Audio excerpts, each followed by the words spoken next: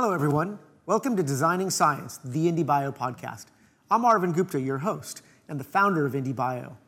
I'm here to help share the secrets and tales from the frontiers of biotechnology. IndieBio enables the world's best scientists to build radically innovative companies. This podcast is for you. Hey, everyone.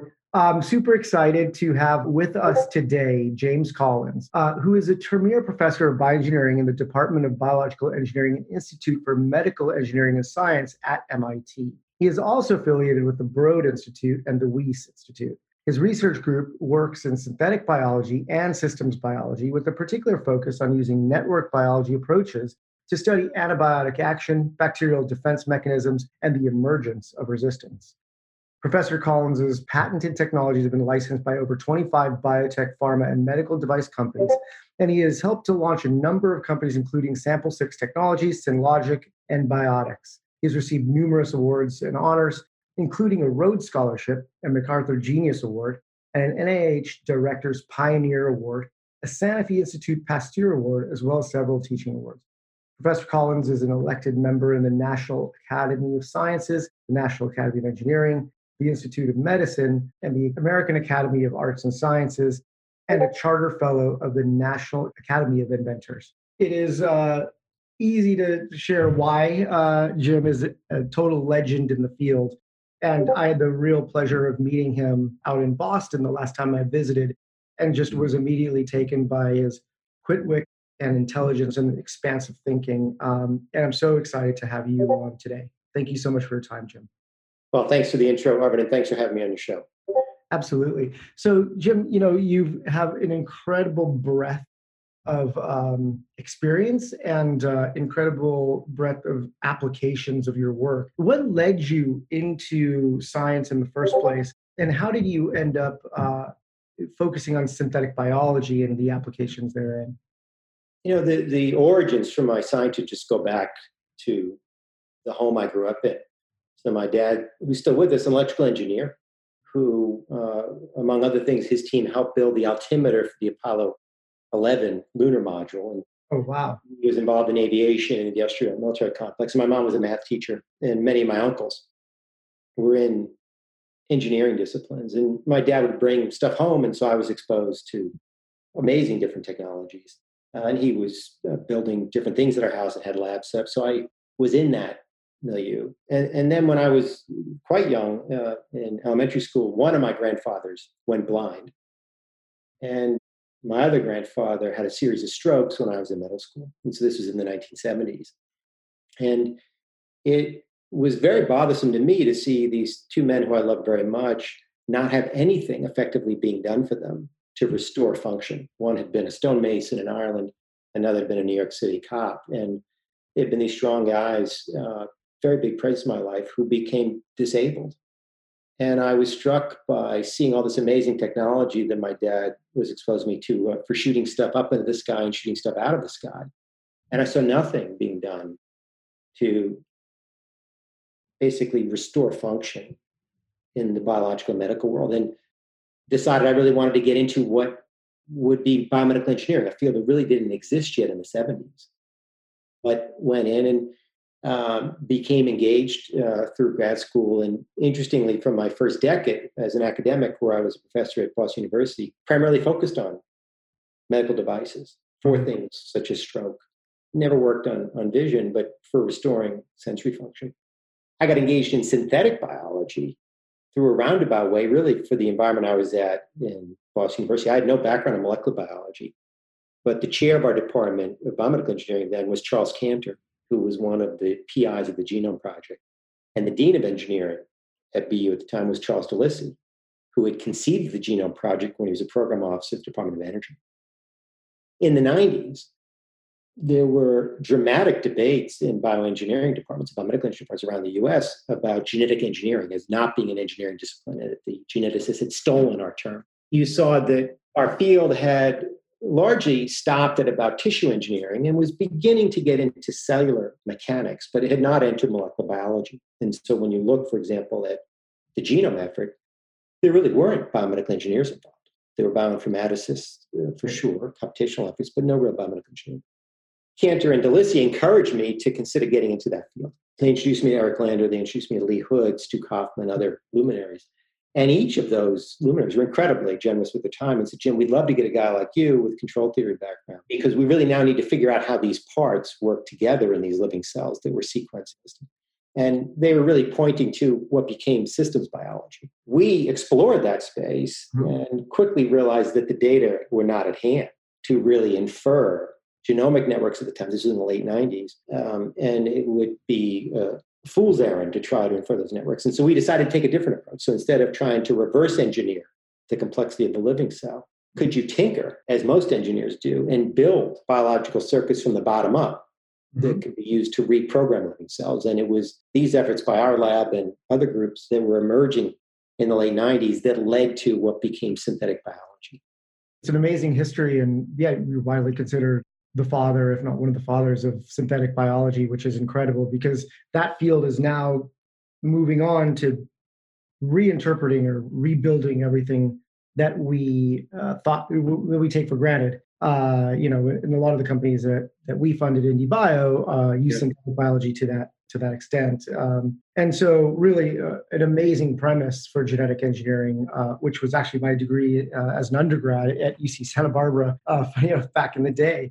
So, once you, in your control system, so you really are unique in that you have this multidisciplinary background of engineering and control systems theory, and then bringing in molecular biology. What are some of the insights as you started to realize that there's a real crossover there between how the big picture, how these control systems work, and what was actually happening in the cell? Were you starting to see maybe the cell as kind of a mechanical system almost? How did that line up for you? Yeah, expanding my background a bit, I actually originally came out of the physics world and moved into engineering and did control systems in the context of nonlinear dynamics. And so really came at it from a very high level and the idea of searching for general principles. When I think about our early efforts also in synthetic biology, it's intriguing to really see our thinking in the very late 90s around the genetic toggle switch, this bistable switch that we built as one of the first synthetic gene circuits. And we built it really as an idea to have as a test bed to validate our mathematical models we developed. Then saw how messy actual molecular biology is and how complicated a living cell is. Biology gets in the way of kind of your engineering designs in synthetic biology on a regular basis. I don't think we ever thought of it from a mechanics standpoint. I think we recognized, initially, the models were really driven. We're motivated by electrical circuits, but we embodied the mathematics really from more chemical circuit as models, and then got into the actually building in E. coli, in this case, high copy plasmids. And I think the first feature that we recognized as being critical that should be incorporated and accounted for was stochasticity, and that the amount of noise in these living cells is huge. Most of the models that we developed and our colleagues developed in the early days did not account for stochasticity. So you had these very clean, in some cases, analytical models that you had on your whiteboard that didn't translate so well when you got into the actual cell. And having the stochasticity helped. Now, to speak to a bigger issue that underlies your question, I think back to 20 years ago, that much of the motivation came from kind of the circuit model for synthetic biology. You're going to design it. It should function the way you like, relatively simple. You might expect to have the behavior good when you get into the lab. What had not happened in the first 15 years, at the level that I think it should, was introducing control theory into the field. When you think about the systems we build in engineering, when we teach our students to build outside of biology, rarely do you set it up as more or less just an open loop type circuit that will behave in the way you like. Yes, in the lab perhaps, but if you're going to put it in the real world, you want to have feedback so that it can adjust its behavior depending upon the changing situations and in the face of stochasticity. We had, in those first 10 to 15 years, there was not as much control theory. It was largely just a circuit analogy. Now we're starting to see control theory come in order to improve functionality of these circuits in the face of high-level stochasticity, high-level noise, let alone varying conditions, whether it's changing temperature or you're getting more crowded. And that's leading us to much higher functionality. Interesting, right? So these systems become much more robust. Yeah, exactly, right? As you have these control systems in place. I mean, it's interesting when you think about life or like a cell, right? It truly is, in essence, a thermodynamic system. Yeah, and you have the additional feature that has been underutilized and underdressed. And there are many of these, but in particular that your system can mutate, putting this pressure on this living cell with this circuit, metabolic pressure and others. And even as you think about robustness, which is a nice way to capture really what we're trying to get after, how do you make your circuit robust to mutations? And are there control principles that you can use? And are there circuit architectures that you can introduce that would enable your circuit to be ready to function when you need it to function in the face of these selection pressures and mutation? And what we've seen is that the microbes, we primarily work in bacteria, but the microbes will introduce mutations to disable your circuit. How do you ensure that when you need that kill switch or that safety switch or that sensing element to be ready to go, that it's still there? That's a challenge that we generally don't face in aerospace and or other mechanical engineering disciplines. Right. That's a very good point. Of course, it always reminds us back to the famous scene in Jurassic Park, right? Life finds a way. but I think it's a really amazing thought, right? Is to truly unlock the power of genetic engineering and synthetic biology, the idea of control is central, right? Because without that, then you haven't engineered anything. Yeah, no, I think control is key. I mean, you can still have design. So design would be an element of a design structure that maybe doesn't, that's say an open loop. And it's not simply design that I made a red chair, right? It's that it's generally that you're going to have a sensing an element, make a decision, and impact the environment. Right. Now, you can do that in an open loop fashion where there is control, an open loop control, but not a feedback-based control. The feedback will give you the additional robustness. Now, this additional feature of mutation is also an dramatically underutilized feature in synthetic biology as follows, is that because these systems will mutate, we have the benefit of turning to directed evolution for making things better. Sure. And it's interesting, within the synthetic biology field writ large, that I think directed evolution has been dramatically underutilized. Now, certainly in the enzymatic world and the protein world, pioneering efforts by Francis Arnold and David Baker have certainly shown the value. But on the circuit standpoint, not so much. 20 years now into the field. And I think part of it is that it goes against the engineering culture. Right. The idea that we're just going to generate 1 million or 1 billion variants and select. Yes. One goes against the idea of I'm going to design the very best one and build it and show you that it's the very best one. And so we've had very few takers in my lab for efforts around directed evolution. And I think this must be repeated across the dozens, hundreds of labs around the world because I see very little output in the literature. It reminds me of the fact that like many of our companies that are building, in essence, genetic circuits within microbes to produce valuable compounds like food and other things. In essence, the more you engineer the metabolic pathways, i.e. design, the more fragile and lower the yield becomes. Whereas when you use a more directed evolution approach, the rest of the organism stays robust as well. And I think there's a broader implication in there as well, right? Where you get a more quote unquote natural, for lack of a better word, metabolic pathway or whatever it is that you were trying to design, such that the overall robustness is kept. It speaks to another emerging topic in the field over the last 5 years, which is a growing appreciation for the interaction of the pathway or circuit with the host organism, often called chassis in synthetic biology. And that when we began to introduce the synthetic circuits 20 years ago, you heard about orthogonality was being thrown around. So taking an element that didn't naturally exist in the organism or a set of elements, creating a circuit and saying, thus it's not going to interact with the genome.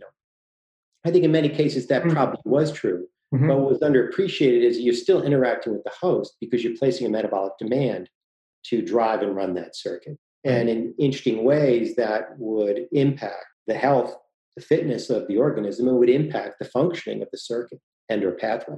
So in the case of more traditional industrial biotechnology, you place this load on the bug, and the bug is going to alter certain features of your pathway and or change the output depending upon its growth cycle, depending on the time of day. And we're now just beginning to more deeply appreciate the importance of designing and evolving the circuit in conjunction with the underlying host organism. And that really gets me to think about the idea, now not to anthropomorphize bacterium, but right? This bacterium wants something, right? Quote unquote. It wants to generate some sort of, it wants to live, it wants to divide.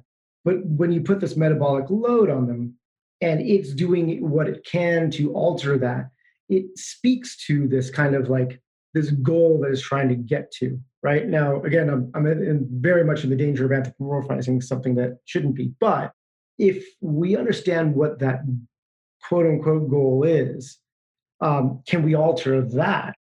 Or has there been research or thoughts around creating a more robust metabolic design by figuring out what is driving mutation, changing environmental variables such that the actual bacterium stays more stable in a certain way? Yeah, I know, it's interesting. So, within this context of SynBio, we've explored how you could reduce the tendency of the bug to introduce mutations or changes to the circuit, whether it's reducing its overall mutation frequency or transposons.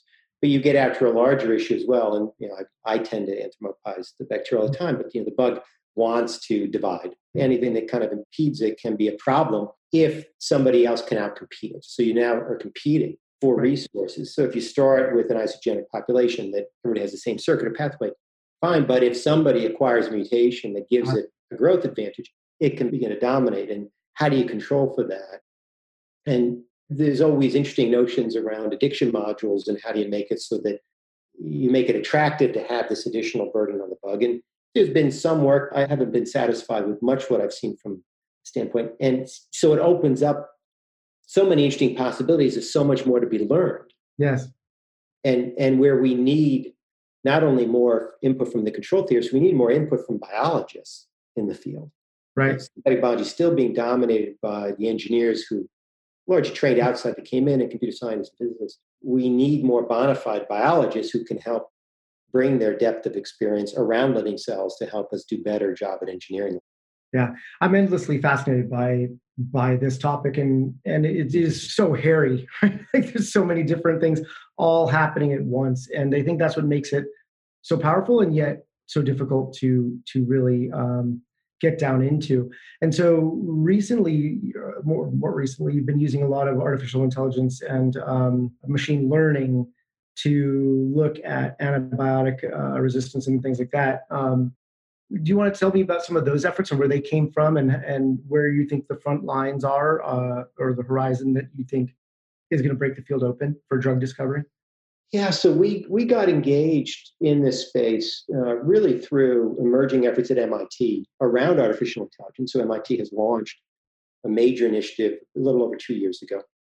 As part of the initiative, we created the Jamil Clinic at MIT with incredibly generous support from Mohammed Jamil, MIT grad from the 70s and a great guy who's very, very forward-looking. And it's an institute that's co-led by myself and Regina Barzilay. So Regina is one of the world leaders in applying AI to healthcare. We came together through this, hadn't known each other, and I've been working in my lab for over a decade on antibiotics, using different systems biology approaches to better understand how antibiotics act and how resistance arises. Regina and I decided to see, could we harness the power of AI, or specifically deep learning, to address the antibiotic resistance crisis. So it is one of the existential crises facing humankind. The number of resistant bugs are growing, whilst the number of new antibiotics being developed and approved is dropping.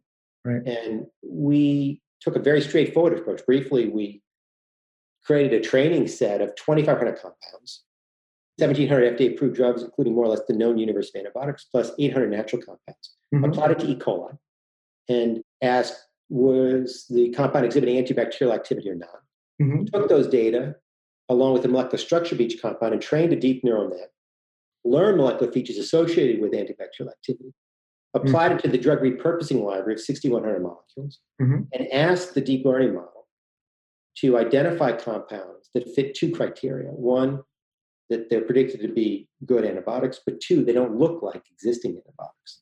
And only one molecule in that library fit those criteria. It's a molecule we call halicin. That turns out to be a remarkably potent novel antibiotic that is effective against multi-drug resistant, pan-resistant, and extensively drug resistant. And we applied the same model then to a compound library of 1.5 billion molecules. Looked at about 10% of it, could screen in 3 or 4 days, and identified a number of new class of antibiotics as well that we're now further exploring. So the potential here is to use this new platform in a data-driven, kind of bilingual, spanning the machine learning, and in this case, antibiotic drug discovery manner, to get after novel compounds. And we're now extending it in a few ways, now training models to go after narrow spectrum antibiotics, so ones that go specifically after pathogens but spare your commensal. And two, using the platform not simply as a screening tool against existing library, but as a design tool. The features that it learned to be associated, molecular features, with antibacterial activity, and use it to construct de novo compounds that could be tested. And we think these efforts will serve both to dramatically reduce the cost and time of early discovery efforts, but can also be used to dramatically reduce the amount of money needed to get a drug through approval by basically using input on what's needed for a narrow spectrum to guide the design, and then set up, for example, a very small trial that's for a condition that might have orphan disease status for now a much smaller number of patients that could be done over a shorter period of time to get after needed antibiotic. First of all, amazing work, and I'm hoping that those compounds are advancing towards clinic, because the number of efforts using AI and ML to go discover drugs, and I think it's an open question as to, at least in my mind, the effectiveness or how much better it is than a traditional screening approach, let's just say. I'm hoping that it will be. Are you using the generative approach of once you screen? Is there any certain ways or tricks that you were thinking about when you're setting up your ML approach that kind of bucked or was different than what other people were doing? Yeah, so a few things. One is we used a message passaging deep neural net developed by Regina Barzilay and Tommy Jalko. So this was published as ChemProp and is available, freely available. That really gets after compound structure, atom by atom, that can then be associated with different phenotypic features, either scalar, antibiotic, yes, no, and or multidimensional vector that might be antibiotic, yes, no, toxic, yes, no, soluble, yes, no, and or continuous data. I think what we did that was different than many efforts that are coming out of academia and some from industry is that we generated our own data in our own assays. And albeit it was a small amount of data, which is surprising how well we did. And then we had our own assays against which we could also test the predictions. I see. And so many of the high-profile efforts in AI and drug discovery are largely coming at it from the AI side, and as folks using other data sets. And it's a challenge. Look, I think they're making some efforts. Related second is that we benefited, I think, tremendously from having young people in my lab and young people in Regina and Tommy's lab who were willing to become bilingual. Folks largely come from antibiotics, and my side learned enough deep learning to speak to Regina and Tommy's, and vice versa. Tommy and Regina's young folks were able to learn enough antibiotics that they could interact. And one of our key elements, in addition to being able to generate data and run our own experiments, we could go deep on the compounds, was that we knew which questions to ask. So in antibiotics, the field suffers from people just finding the next generation quinolone and or an analog of a beta-lactam. And I think the question that we asked on the initial screen and then the larger screen, which was not simply to predict which would be a good antibiotic, but to say, it can't look like an existing antibiotic, now challenges the model to not only get after a molecule with a feature, feature like, but also has a structural feature that's distinct from what we have, opening up the possibility of getting after something. Further, I'll go and say that I think a lot of folks are fixating on the accuracy of their model. And if you keep the human expert in the loop, I think you don't have to worry as much about it, that it becomes just a tool that eventually. So, for example, in our model, it had a true positive rate of about 51.5%. It was good enough, right? It wouldn't be good enough if it was truly just an autonomous system where it would be the end arbiter on do we have a good antibiotic or not. You couldn't trust it. Google would not use this as part of their search. It narrowed our list. And now if you're coupling it to this Tanimoto score, which was the structural one, which is established. And so there we actually used non-machine learning. And then we had a team of experts that could look to see what are the meaningful molecules we should go after, is where we made a difference. In a similar spirit, have been involved for a couple of years with a flagship pioneering company called Celerity, that is similarly generating their own data, using some outside data, but generating their own data, using machine learning in a very clever way to get after cellular state and to analyze cellular state, not getting after targets per se, but of changes in gene expression overall from a network standpoint and looking at phenotypic changes. And they similarly have been training people now to be multilingual. The biologists, the machine learning, the chemists are also being brought in on structural design. Really exciting new medicines in the coming few years. That's great to hear. I think, a couple of things that jumped out at me, right? Generating your own data, I think is absolutely key. It's, AI and ML is really as good as the data. And so if you don't, public scraping is always a throw of the dice. And then parsing that public scrape is even, harder. But then, like the 51.5%, right? That rate goes way up if you're passing it through several times, right? 51.5% every multiple times gets you much more accurate. The human in the loop and wet in the loop, it reminds me of, we have a food company that uses a human in the loop ML to produce recipes for making plant-based foods. And it was remarkable to me to watch, just a different field, how that process yielded a much faster and much better recipe for plant-based food than the ML would have done on its own. And it was very light and very inexpensive in complexity to just add a person. Whereas, trying to keep a person out of the loop would have been 10 times more complex to arguably not get as good.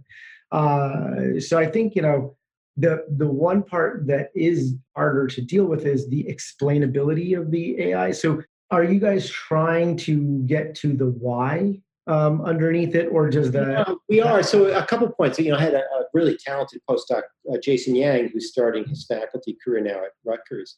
Okay. And he published a piece out of our lab a little less than a year ago on white box machine learning or antibiotic discovery. And what he did was fascinating, is that he took metabolic network models and actually overlaid a deep learning, machine learning approach for these for input around different metabolites, and was able to use then the resulting model to gain insight into metabolic pathways underlying the actions of certain antibiotics. And it yet led, he could then generate the data, he could do experimental follow-up, and really showed that you could open up the learned model. In this case, the structure was defined by the metabolic network. So he had defined structure that he could then have learning properties on, and he could study it.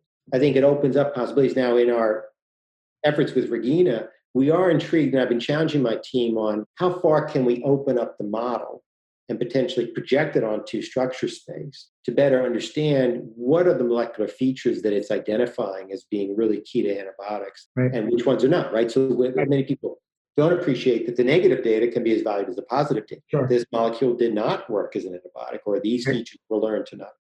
And we're now thinking how to do that. I've challenged a few and I've gotten a lot of pushback, but I'm not giving up on how you could open it up either in a contrived manner and or in a direct, intuitive, meaningful way. In essence, looking for either the killer amine group or whatever group that is, as well as the structural component that will always produce ineffectiveness, right? Yeah. The other limitation that we should solve for is the compound screen to begin with, right? Just the known chemical entity space. The permutations truly should be much larger than it is today. Our medchem is what it is, and so we have this sort of artificially bounded starting point. It would be interesting to see how that changes, in the next decades with quantum computing, allowing us to understand, how to make physical structures better. Yeah. And so here we are in the shadow of COVID. And you and I are both working super hard on a bunch of initiatives around trying to create cures and diagnostics and all sorts of things to help fight this current pandemic. What are some of the things that you guys have been doing in your lab that are giving you some hope and excitement on this front? Yeah, so I'll make a couple comments given that we just spoke about the AI, and then I'll get deep into diagnostics. So we've been using the AI around therapeutics on two counts. One is an underappreciated feature of the pandemic is that bacterial co-infections are playing a very big role. 1 out of 7 COVID-19 patients who need to be hospitalized have a bacterial co-infection. 50% of those who die have a bacterial co-infection. When you Wow. look back to the Spanish flu of 1918, it was deadly largely because of bacterial co-infections in the pre-antibiotic era. So we've been exploring how the platform can be utilized to address the need for effective antibiotics for lung infections. We've repurposed it to look at antivirals. So the platform itself Sure. is nothing specific to antibiotics, Okay. the underlying ML, and even the broad approach is just that the data we generated was specific antibiotics in our assays. We've since looked at what's available, and the data are not as robust or as plentiful as we'd like for training the models. But we've now set up assays in our lab at MIT to generate the appropriate training data to begin to create learned models that could be used as a screening tool and potentially as a design tool for getting after therapeutics. So we are hopeful there and think that the platform writ large has great potential across other indications as well, whether it's malaria or complex conditions like cancer. Within synthetic biology, we as a lab have been working very, very hard over the last 6 years or so around various diagnostics. And much of our effort is kind of under the banner of freeze-dried, cell-free synthetic biology. We showed about 6 years ago that you could take the machinery outside of a living cell. The machinery would be DNA, RNA, Right. things like ribosomes, ATP, and amino acids. And these have been played with in petri dishes and test tubes for over 6 decades. Keith Pardee, a postdoc in my lab, showed and tested that what would happen if you took those cell-free extracts along with synthetic biology components and freeze-dried them onto paper. But what he found was that when you did that they could be stable indefinitely at room temperature and could be reactivated by rehydration, whether with a patient sample or simply water, and then they would function as if they were back inside the living cell. And we use this to create a range of paper-based diagnostics, initially for antibiotic resistance. We then addressed the Ebola crisis of 2014. We addressed the Zika crisis of 2016 with diagnostics that were deployed as part of the crisis. And Keith Pardee just finished a massive clinical trial of 3,000 patients in Colombia, Ecuador, and Brazil, looking at Zika, chikungunya, dengue, and yellow fever. Well, we've obviously now repurposed this in various forms to get after COVID-19. And probably our biggest translation of success is through a startup of our Sherlock Biosciences that is focused on both CRISPR-based diagnostics and synthetic biology-based diagnostics. Rahul Danda, their CEO, and Will Blake, the CTO, and Will had been a grad student of mine in the early days of synthetic biology and was an entrepreneur in residence at Bees. They pushed Sherlock Biosciences, so I'm a co-founder and a board member, to take some of our CRISPR-based diagnostics, and they actually got an FDA EA-approved COVID-19 diagnostic that is rapid and incredibly accurate. And it became the first CRISPR-approved product for clinical use. And they are soon going to announce a major partnership with a manufacturer that can scale this up. This is Sherlock? This is Sherlock. And now within my lab at the Bees and MIT, we're working very aggressive, very hard on various synthetic biology embodiments for at-home type diagnostics. So we are looking at a saliva-based at-home diagnostic, both for detecting viral RNA as well as antibodies using various elements from synthetic biology and CRISPR. And we're also developing a face mask-based diagnostic. In each case, this is freeze-dried cell-free, but within that freeze-dried cell-free context, we showed, going back and had an effort over the last year and a half around wearable synthetic biology. So we showed it's not limited to paper. Do it in clothing and textiles, and had shown you could develop viral sensors, bacterial sensors, nerve agent sensors, various metabolites that could be embodied on protective gear for first responders or for healthcare workers, military personnel, hikers. And we're now using this in a face mask and are about a week or two away from finalizing an academic proof of concept demonstration of its functionality. Wow. That's fantastic, truly fantastic. And I love the idea. I mean, cell-free is an amazing concept and technology is being developed. Applying it to a paper strip and basically rehydrating through a lateral flow. I mean, what a great idea. And you guys are able to control for the, like sample size basically, and the stochastics to get the reaction to happen. That extremely cool technology. What we really need is something that's super fast and at the point, right, of care, like 5-minute test. Am I safe to go into that crowded audience, right? Like, yes or no. And the second we have that, I think our economy will be much more open for business. So really important work there. Where else do you see, like, in the few minutes we have left, I'd love to chat with you. Just again, you sit at this vantage point of seeing the intersection of so many different technologies that are cutting edge. Where do you see synthetic biology going, and what do you wish more people were working on that you think is underexplored? The field is obviously also impacting vaccine development. That's right. So, of note, the Moderna's effort is actually an outgrowth of synthetic biology. So our lab, right, along with George Daly, had collaborated with Derek Rossi on Moderna's founding technology. So we had developed synthetic stabilized mRNA that came from your lab. So we are part of a large team. That's amazing. Derek Rossi was the lead and did a piece 2010 in Cell Stem Cell. It showed these could lead to reprogram redifferentiation. Of note, two things of note, we actually mentioned in the discussion that it could be used for vaccines. Derek noted in the acknowledgement that he was founding Mode RNA Therapeutics, which became Moderna, right, to commercialize the technology. Right. Moderna has since brought in some related technology, I think, from UPenn to build, but it has SynBio origins. We are also working on re-engineering the BCG vaccine to address COVID-19. So there are a number of SynBio efforts that are noteworthy in still facing the pandemic.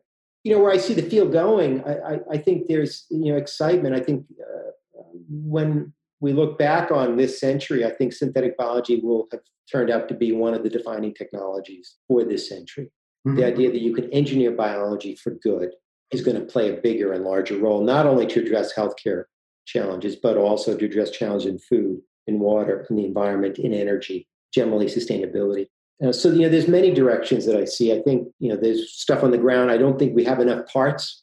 Mm-hmm. It's been around for 20 years. We largely are using about 3 dozen parts in a reusable fashion. We could use design. We could use deep learning and machine learning both to find more parts, so do biodiversity mining in nature, as well as to better infer design rules.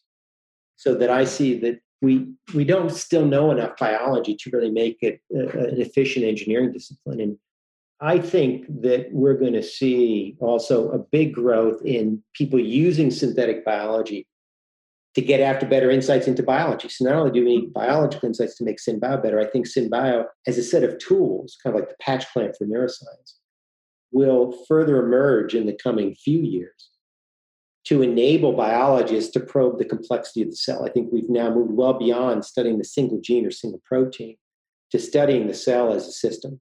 Mm-hmm. We still need to take a reductionist approach to some subsystem to best get after the right controls and insights. But I think synthetic biology will give us the additional knobs, tools to probe the cell in a very meaningful way to better understand its function that can then further feed SynBio and biotech efforts.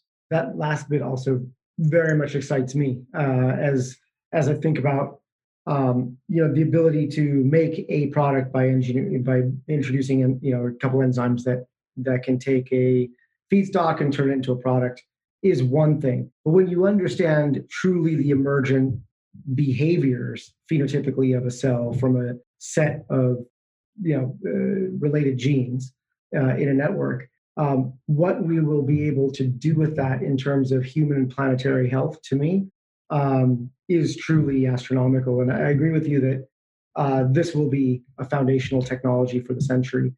As a species, continue being able to pull people, 5 billion people out of poverty and give them a middle class or a modern lifestyle that won't produce such demands on the planetary resources that it would basically strip us dry. So we need this technology. We need this to function as a civilization. And I really, it's such an honor for me to speak with you as one of the founding fathers of this whole field. I mean, truly incredible. So a little starstruck during this conversation. But yeah, no, thank you so much for your time, your insights, sharing with our audience.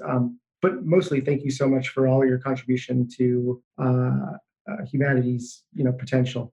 Well, Arvind, thanks so much. Thanks for the kind words. Thanks for having me on the show. And thank you for all that you're doing with IndieBio. Your investments are having a big difference, making a big difference. And I think it's going to be an exciting next decade. Thanks, Jim.